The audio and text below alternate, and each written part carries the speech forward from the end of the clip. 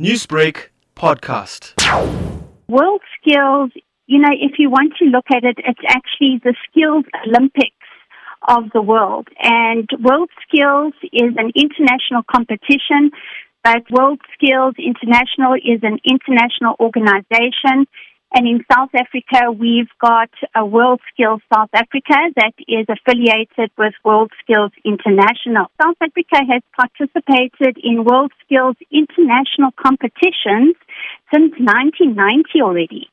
And we are one of 80 countries affiliated to the WorldSkills International. The WorldSkills aims to support young people across the world through competitions-based training, assessment, and benchmarking with members' national teams, testing their ability to achieve world-class standards at an international event. So that's really what it's all about. So we understand that it is competition week this week. In terms of the national competition, how does it work? Every second year, we have an international competition. This year, it'll run in October 2022 in Shanghai, China. But leading up to any international competition, if we have decided to support a skill, which the HWCTA is supporting this year, we're supporting the skill of health and social care for the first time in South Africa, then we need to run, first of all, provincial competitions,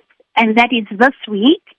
And then the winners of the provincial competition will go on to the national competition, which will be held in Durban in March this year.